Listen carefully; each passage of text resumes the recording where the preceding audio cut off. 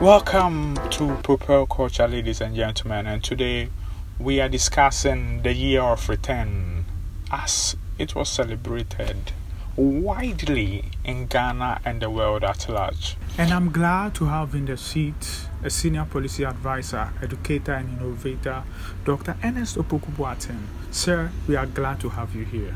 My first question to you, sir. Did you participate in the Year of Return activities? Yeah, okay. Well, thank you. I mean, like I said, I was here in North America. I didn't participate directly in Ghana in the Year of Return activities, but I took great interest in the work that was going on, in all the activities that went on. I followed the events that were being undertaken. I followed the speeches. I followed all the government activities that were rolled out as part of this Year of Return, including the initial launch by the president in the U.S. I think it's something that we all have to be very proud of. Oh, yeah. So, to what extent do you think the Year of Return will contribute to cultural renaissance, social innovation, and environmental rejuvenation? I think it's something that we all have to be very proud of. It marks 400 years of very significant events that happened in our lives as a people. And the fact that people were willing to come in and share their perspectives and to enjoy the warmth and hospitality that Ghana had to offer. I think it was something that we need to be proud of. And the work that went into it, you made mention of the solid marketing that went into it. We need to learn something from it. It goes to show that when you have a good package, when you have a good story to tell, its success would ultimately, follow those kinds of activities. And we need to continue with that particular aspect of it: solid marketing, a good story, and also good packaging. And we would go places. Exactly. Do you think the ordinary Ghanaian was able to make an impact on those who came for the Year of Return festivities?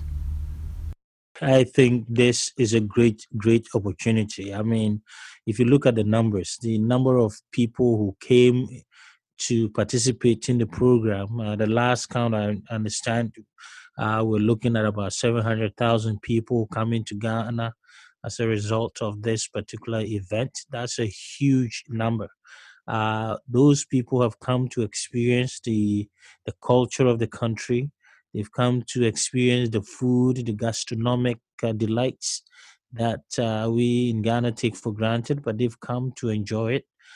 They've come to look at the cultural displays. I know there were so many cultural displays in Cape Coast, Elmina, in Kumasi, in Northern region, and everywhere. And people were exposed to that rich cultural tapestry that makes us unique as a people. And I think it also goes to show that if we are to build on this and expand our cultural repertoire to make sure that we continue to market the authentic Ghanaian culture in terms of clothing, in terms of music, then that's the lasting legacy that we can gain from this particular initiative. So, from a Sure. cultural perspective, I think it gave us a platform to showcase our rich culture. All right. And just acknowledge that this is just the beginning of what I believe would be a very in depth and long lasting relationship. And as it is with any initial foray into building a relationship, you start with baby steps. And so the marketing itself was towards, maybe I would say, tourists, but you would also see that there were people in the diaspora who genuinely wanted to connect with their roots. And for those people, they immersed themselves in the cultural aspect of it, and they were not participants, but real people who were engaged in learning about the culture, about the people, and the people who embraced them in the rural areas in beyond the Accra were able to affect them. Say there was active participation, especially when you go out of the bubble of the Accra crowd. So I would say that if you look at it from the initial perspective, you say that this is a good beginning, and so we're able to affect them. I think the seeds of future growth and future deeper collaboration have already been sown, and so we need to nurture it, make sure that in subsequent visits and in subsequent interactions, we would get that benefit, that cross fertilization, where everybody, and I mean even ordinary people in our rural areas would get to be actively engaged in this event. I think it's a start, and it's a good one. With Propel Culture, we are about gastronomic delight. And as you know, we as Ghanaians have a lot to offer. So, what is your favorite Ghanaian dish? Well, I like all food Ghanaian. I like banku and okro stew. I like fufu. I like the kinky with shito and fish. But I think Chusa Fitu is not bad, you know. I know most people would be hoping that I talk about jollof, but that's something that's become the bone of contention between Ghana and other African countries. I don't want to go there. I want to go to where there is no context. Oh, Uh, sure. There are elections coming up, and politicians are turning in policy ideas that they believe will address the needs of the people. And one thing that people are asking for is policy innovation. So, from your perspective, what is policy innovation? Oh, well, thank you. That's a great question. The idea is we need to first of all understand what policy is about. You know, policy is basically about whoever is in leadership or whoever has been entrusted with the challenge of leading a people or a business, or coming up with a strategy that would address issues that are pertinent to the target group. So it could be in the form of a strategy, a legislation, an intervention, and that's how we use strategy to address issues, like I said, that are of pertinent importance to the people that we serve. Now, when we talk about innovation, I would say innovation is not new. Innovation is as old as human life, you know, and it's the ability to innovate. Let me say that differentiates us as humans from other creatures, and it's also that which has allowed humanity to continue to dominate the world. And innovation is all about finding new ways, you know, to change things. And some people call it the creation of new value. So when you talk about policy innovation, it's about doing things differently. It's about tackling issues in a different way, creating value, and finding new ways to change things, change the interventions that we generally apply to the challenges that we face as a people or as a society. So I would say policy innovation is about shifting from the traditional approach to addressing pertinent issues to one that takes into account new trends, new beginnings, new approaches, and new thinking.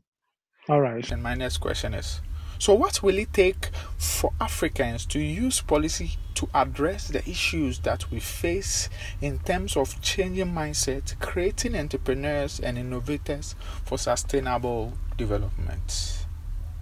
Well, there are many reasons. There are a lot of reasons why policy innovation has become very, very critical. First of all, we are facing very complex issues. The issues that we are facing as a people as a society are very complex. They are complex in the sense that they affect different categories of people. They affect different geographical areas. They are connected, and they are they cut across what we call portfolios. So they become what we some people have called wicked problems. They are becoming wicked problems in terms of their complexity and their effect, and they are also occurring at a very very fast pace. So policy innovation has become very necessary because of the complexity of the challenges that we face.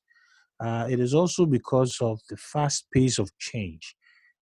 So we are in a world where everything is moving so fast. The technologies that we are used to are changing so fast. The ideas that we are used to are no longer being applicable to the problems because of the fast pace of movement. So both the complexity and the pace of change all necessitate us being able to innovate, as it were, on our feet.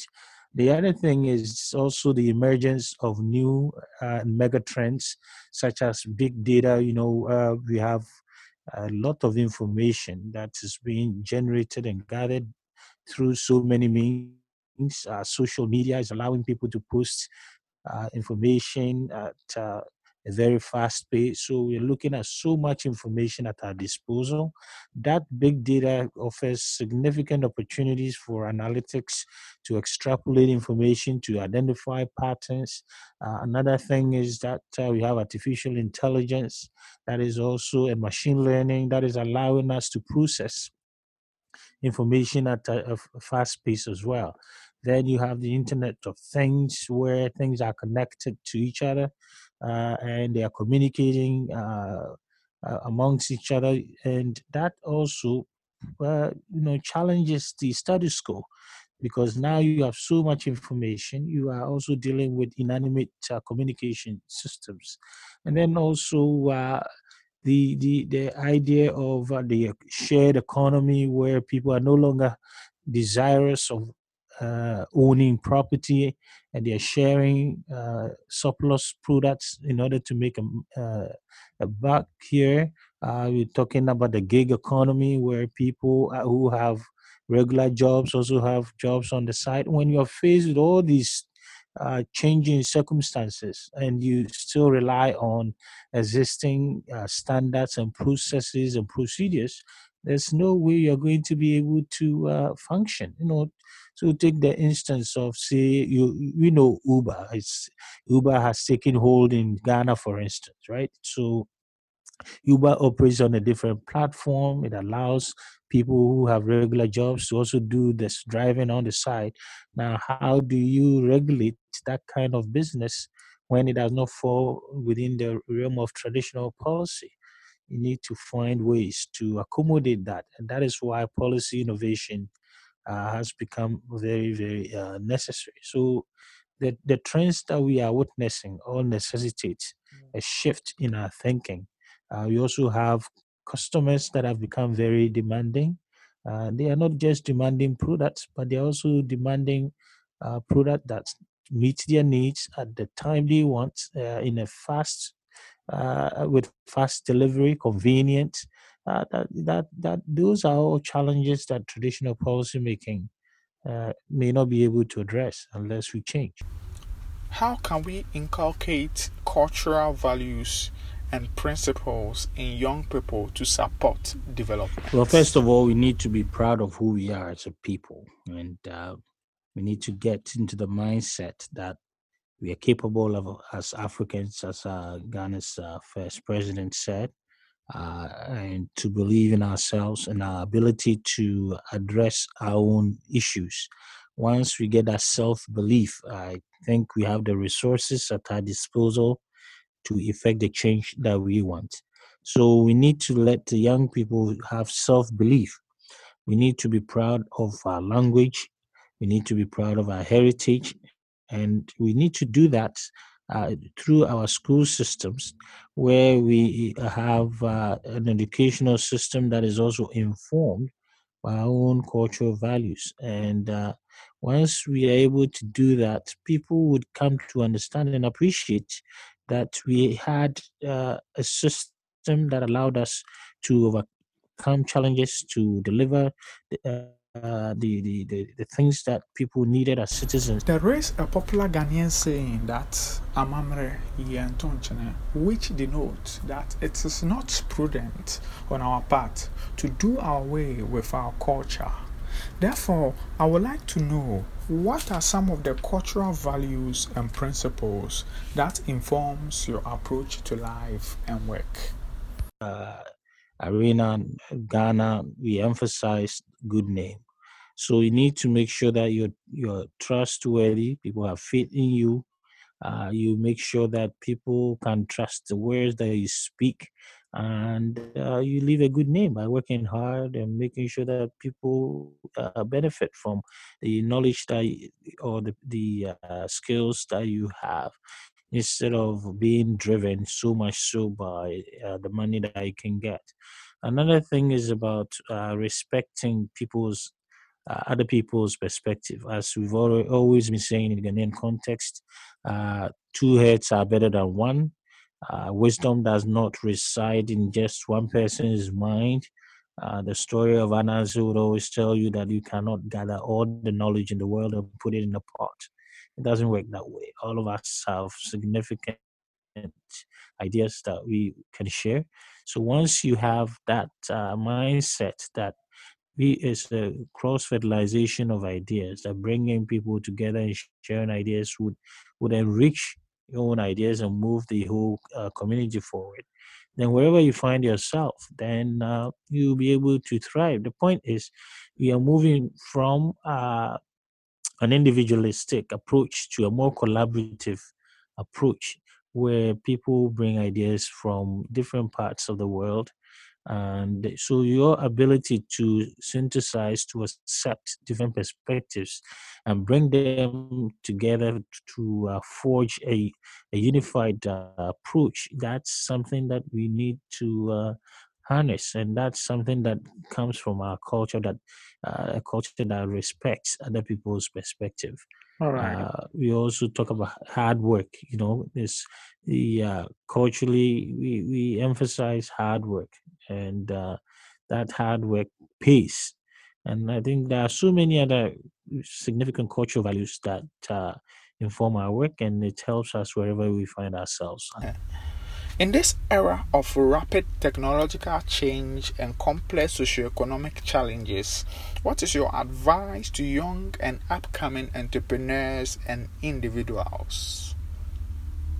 That you cannot stop learning. So, as a young person, make knowledge acquisition part and parcel of your life. You need to keep learning.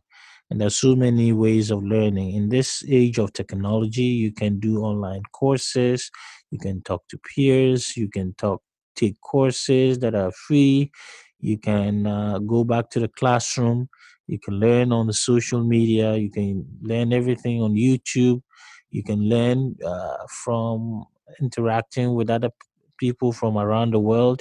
Now the world is such a small place because of technology. But the basic thing is, let's continue learning. That's the first. The second thing is, believe in yourself. Believe in yourself in the sense that you can make it. You have what it takes to achieve success. Your brain is a powerful tool that can bring solutions. The other thing is, don't be so focused on getting rich so quickly. The wealth has different dimensions. Wealth of knowledge, wealth of social networks. Let's nurture the people, the networks that we have, the families that surround us, the society. Let's nurture that kind of relationship as young people. The other thing is to look out for opportunities. Don't ever You cannot become so dependent on government for the government to provide us with everything that we need. We need to be looking for entrepreneurial opportunities. Let us go back to some of the vocations that some young people nowadays look down upon, in terms of agriculture, those activities that we would consider the menial. These are all jobs that we can do to keep our communities moving. And also don't as let's settle for today people don't go in for jobs, they go in to do career and to also make a difference. And I think we should, as young people, think about making a difference. We need to make a difference in the lives of the people that we encounter, make a difference for the communities that we're living. So instead of criticizing and chastising leaders every now and then, we should also be looking at uh, coming up with solutions, and those solutions can then be brought forward to leaders to find a way to solve the challenges that we face. So, as young people, I think we need to uh, be very cognizant of the power that we wield, and the capacity that we have to effect change. All right, sir. A lot of innovation hubs have emerged this last decade. How can we ensure that they address issues that are pertinent to And society? the innovation hubs that we have in Ghana are doing a wonderful job. They are unleashing talent. They are identifying areas of opportunity. They are giving young people a reason to believe. They are fashioning out new businesses that are finding alternatives, finding solutions. They are creating new markets. They are also challenging existing rules and necessitating changes in government approaches. So they are doing a lot of good. And if you look at the last few years and even last few months, the fact that you have some of the tech titans uh, like Jack Ma of Alibaba fame. You have all these technology giants coming to Ghana. You have Google's African AI center there in Ghana. It goes to show you that everybody is taking notice of the good work that our innovation hubs undertaking. But as it's always is, there's always room for improvement. And I think one thing that we need to look at is how do we democratize the whole innovation process to make sure that it doesn't is not hijacked uh, by elites in the society, and by so doing, aggravate the already significant gap that exists between the haves and the have-nots, the urban dwellers and the rural folks, and those on Wall Street, as I may say, and those on the main street. So much as the work that is being done is great, we need to democratize it a bit. We need to go Okay. outside our comfort zone, make sure that we go to rural areas because there's so much talent, but most of these people are not aware of what is going on. So we need to go out there and look at those issues. The second Okay. thing is we need to also move uh, beyond just entrepreneurship, uh, helping people with business plans and all that. We need to also unleash that inventive and innovative spirit that exists. We need to start going also to position some of the alumni and the companies that have been nurtured by our innovation hubs. We need to make sure that we put them on the global pedestal. So we need to be ambitious now to look at the globally positioning the talent that we have. We cannot just be content with addressing local problems. We need to make sure that the innovations that come out of innovation hubs make it to the global level, and that requires a different set of support that we need to provide to these people. Now, talking about think Yes. tanks, I think think tanks need to get out of the ivory tower. They need to get ahead of the curve rather than looking at government challenges or government policies and criticizing those policies. We should be forecasting, we should be forward looking, identify trends. So currently there are so many changing trends, mega trends I would call it. These will all pose challenges to existing systems.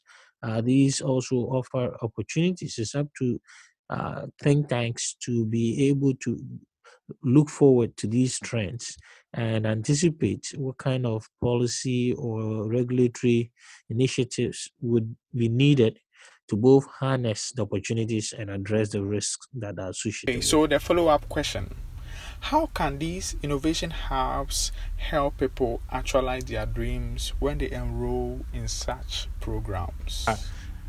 You hit on a very good point there in terms of sustaining innovation, and I think this requires a lot of additional support that goes beyond just helping people scale.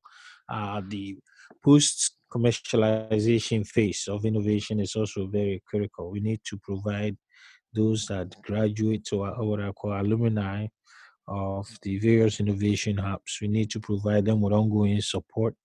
We need to make their long term success a key part of the initiatives that are rolled out by these innovation hubs, that they become a performance metric, that the long term sustainability of the people that pass through these innovation hubs will become a performance metric.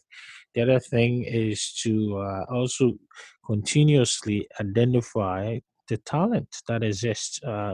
So continue to re-innovate, as I were. So the fact that there was an innovative product or a business that resulted from a previous call or intervention and is succeeding, if it is scaling up, you need to be always keeping an eye to make sure that those success stories continuously re-innovate, that they do not remain static, that even with success. So occasionally we may want to bring them back to share the lessons that they've learned and to offer new insights for their continued development. And I think we also need to offer practical solutions, or try to make sure that the issues that are addressed are very pertinent to the community that we live in. And once it has community relevance, those solutions will become enduring. And then we need to get government involved. Now, there is one thing that I've observed, and that is local ownership of the innovation agenda. Currently, if you look at the innovation that's ongoing, most of the innovation hubs are being driven by maybe international or philanthropists and international organizations and even foreign countries.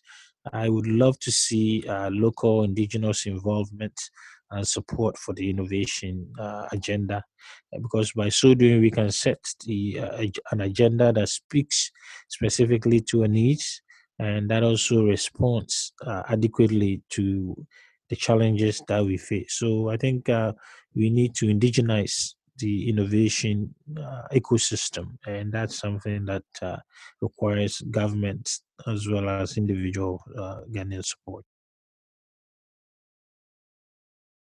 Yes, sir. We are very grateful to have you come on board, and we thank you for this meaningful conversation. And to our audience, we are always delighted to have you here. We look forward to bring you more interesting and engaging topics. Stay connected. This is Propel Culture with Gilbert.